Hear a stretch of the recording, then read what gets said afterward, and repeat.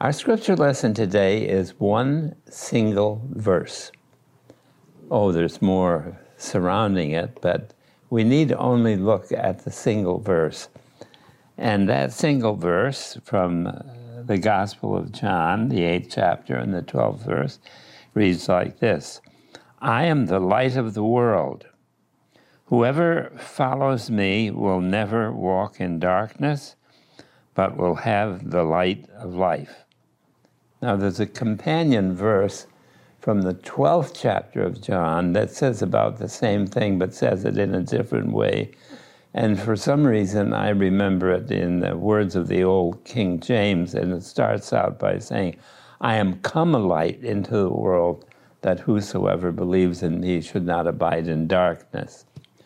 So what's so special about this verse? Well, what's special about this verse is that it is the very first Bible verse that I ever knew. Now, I'm talking about something that I learned, this verse, in about 1938. It could have been 1937, but I think it's 1938. And so someone will say right away, well, that's not very extraordinary. All kinds of kids who go to Sunday school who learn some small Bible verse long before they are 10 years old, except that I didn't go to Sunday school. I didn't go to Sunday school because my parents didn't go to church. These are the years of the Great Depression, and you might work for one company, as my father did for the General Electric Company, but that didn't mean you had steady work. So your income was very low, and you felt embarrassed to go to church if you didn't have anything to put in the collection plate. So that's why I say to you, I didn't learn it in church or Sunday school, and I learned it in a very odd way. It came really via the family across the street. They were churchgoers. Mr. Clute taught auto mechanics in one of our city high schools. Mrs. Clute taught voice. And they went to church. They had a son a year younger than I, Franklin. And it was through that family that I learned this verse. Because every year, they would be visited by a traveling evangelist. Now, I don't know if he held tent meetings someplace. He came with a trailer. But one of his tools of evangelism was to give out little matchbooks. On one side, it said, need a light, and then you turned it over to get your match and light your cigarette, and there was the verse, I am come a light into the world. And then he could maybe talk with you about Jesus. Now, my guess is that he used these mainly at bowling alleys. You couldn't go into a restaurant and bother people at a table or into a bar. But if you went to a bowling alley, they were smoke-filled in those days, and he'd find plenty of customers to whom he could give his little matchbook. So that's where this verse came from. But it's not a very dignified beginning.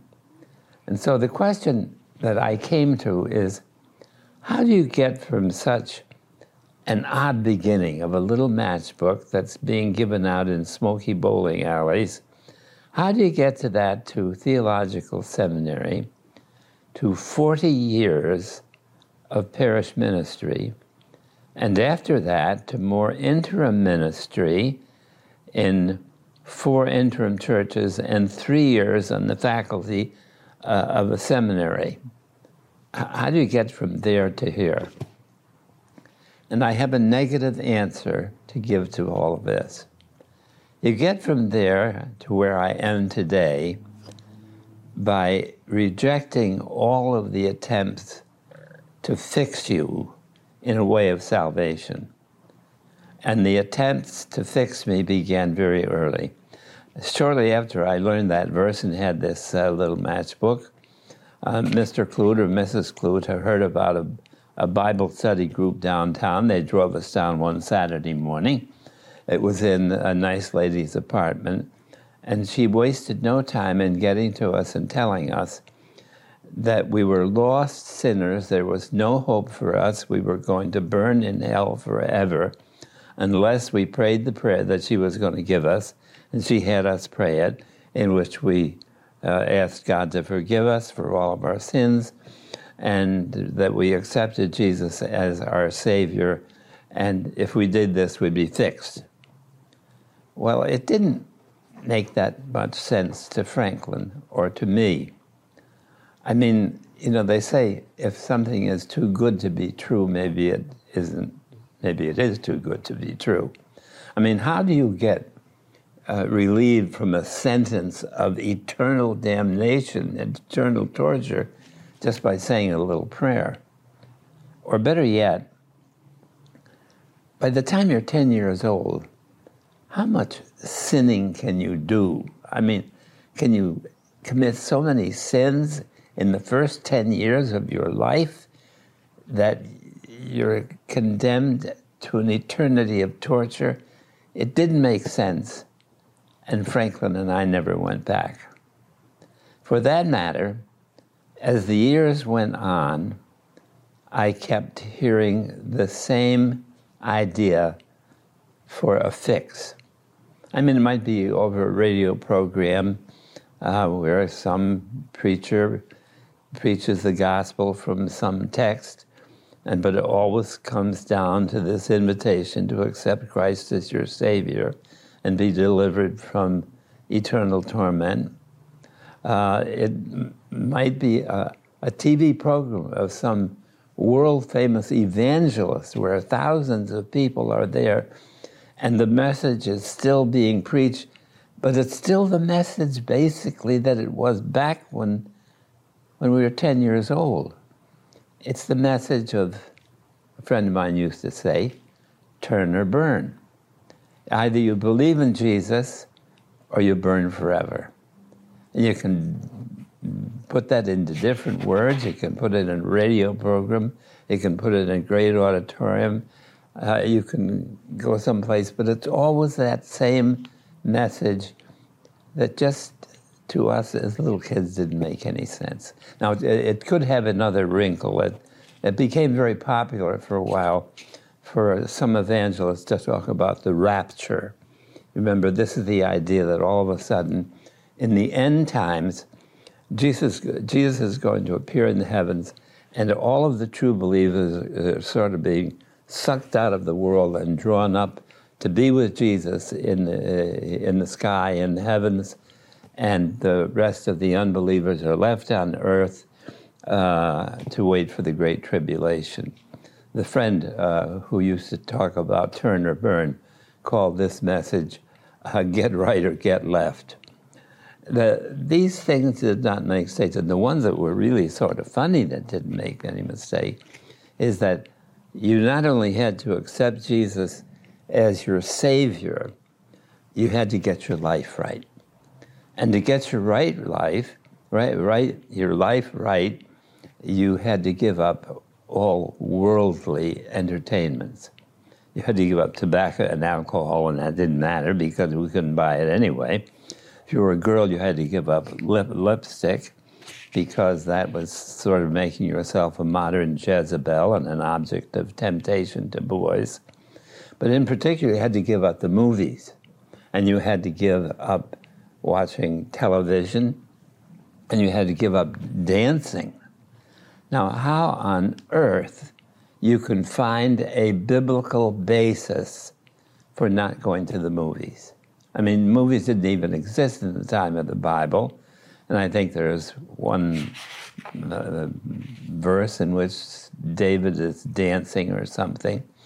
But how do you get biblical condemnations of going to the movies and dancing? And the other one was going to roller rinks. Now, I don't know what they're like nowadays, but roller rinks back then were a place where every so often all the lights went off, and a blue light came on, what's called couples moonlight. And you turn out the lights, and flood the hall with this blue light. Who knows what's next? Well, all of these fixes I resisted. And the reason that I did is that I read the Bible. Sometime when I was 15 years old, it could be 16, but I think it had to be when I was 15, I discovered a New Testament in our attic. I wasn't looking for it, I just happened to find it. It belonged to my Aunt Susie. It was very old, it was drying out. It was a red letter edition of the New Testament. And I was glad to find it because I had heard over the radio that somewhere in the New Testament there was a story that Jesus told that was called the parable of the prodigal son. I'd heard about this on the radio because at 10:30 every Saturday night I turned on WWVA Wheeling, West Virginia, that somehow or other pumped you down to Nashville so I could listen to the Grand Ole Opry. Now that was not the Opry like it is today from Opryland, a more glitzy affair. This was the old Opry from the Ryman Auditorium in Nashville that featured the comedian Minnie Pearl and Roy Acuff and the Smoky Mountain Boys. And I loved one ballad that Roy Acuff would sing, which was The Prodigal Son. And if there were a guitar picker here, I could sing all of the verses of it. The prodigal son once strayed from his father to travel a land of hunger and pain, and now I can see the end of the journey. I'm going to heaven again. From out of the sky he's coming to meet me, to wash all my sins and call me his own. His servants will bring a ring for my finger, and no more will I roam. Thank goodness there's not a guitar picker, because there's another verse and I don't have to sing it to you. But why did I like that verse? I did not feel like the prodigal son. I had not committed any great sin in which, as it says in the King James Version, I had gone into a far country and wasted my substance on riotous living. I didn't have any guilt that was being assuaged by singing that. I just liked it, I think, because it talked about such a loving God who's always welcoming us home. And that's as far as I got with it for a while. Until finally, years later, I saw something. That the first part of the story about the prodigal coming home is just the beginning.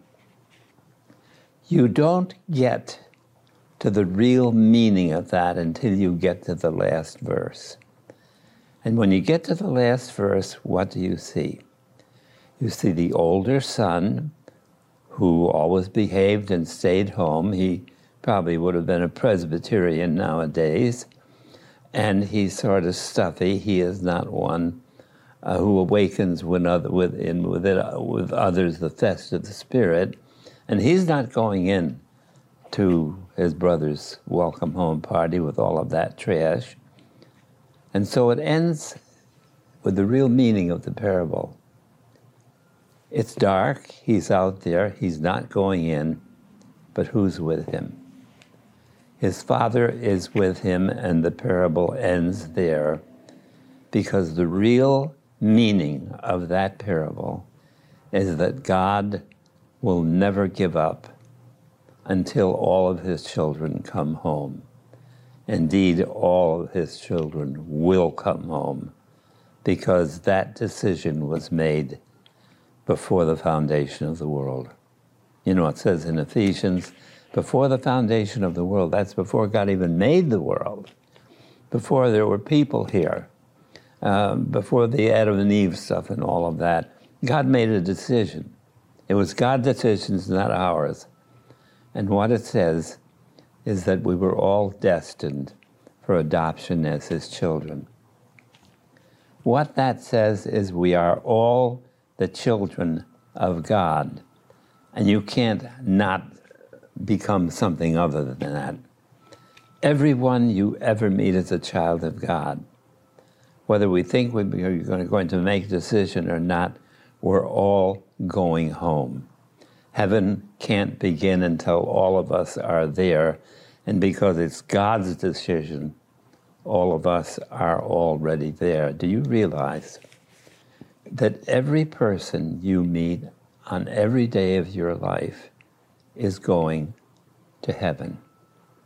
We live in an enchanted kind of world in which everybody is homeward bound. They may not realize it, and when that happens and they go home, they may find life in the presence of God something quite other than they thought. The consuming fire of God's love may be painful at first. It may seem like hell before it does heaven, but we're all going home. And we never know when it is. Some of us may have a long life. Some of us may have a life that's shortened. In fact, either you or I, because there's still a few hours left in this day, we may go home today.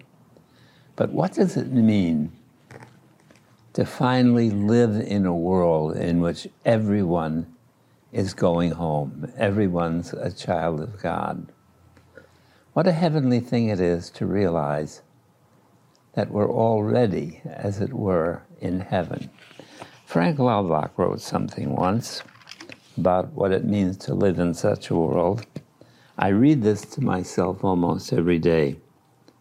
He says, I have found a way of life, and it is very simple, so simple that any child could practice it, just to pray inwardly for everyone meets, and to keep on all day without stopping, even when doing other work or other activities.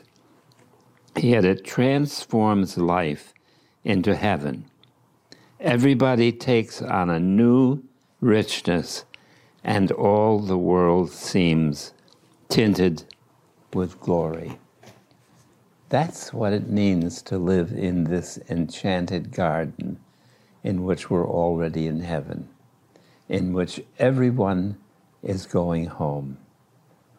And it can be a very demanding thing to live that way, because it means to live in reverence, prayerful reverence for everyone meets every day, because everyone is going home. And you know what? You can start living that way as soon as I stop talking here. Living as though we're already there, as though everyone belongs to God, and no one is going to be left behind. We are all God's children, and you can begin living that way right now. Try it, and may God be with you as you do. Amen.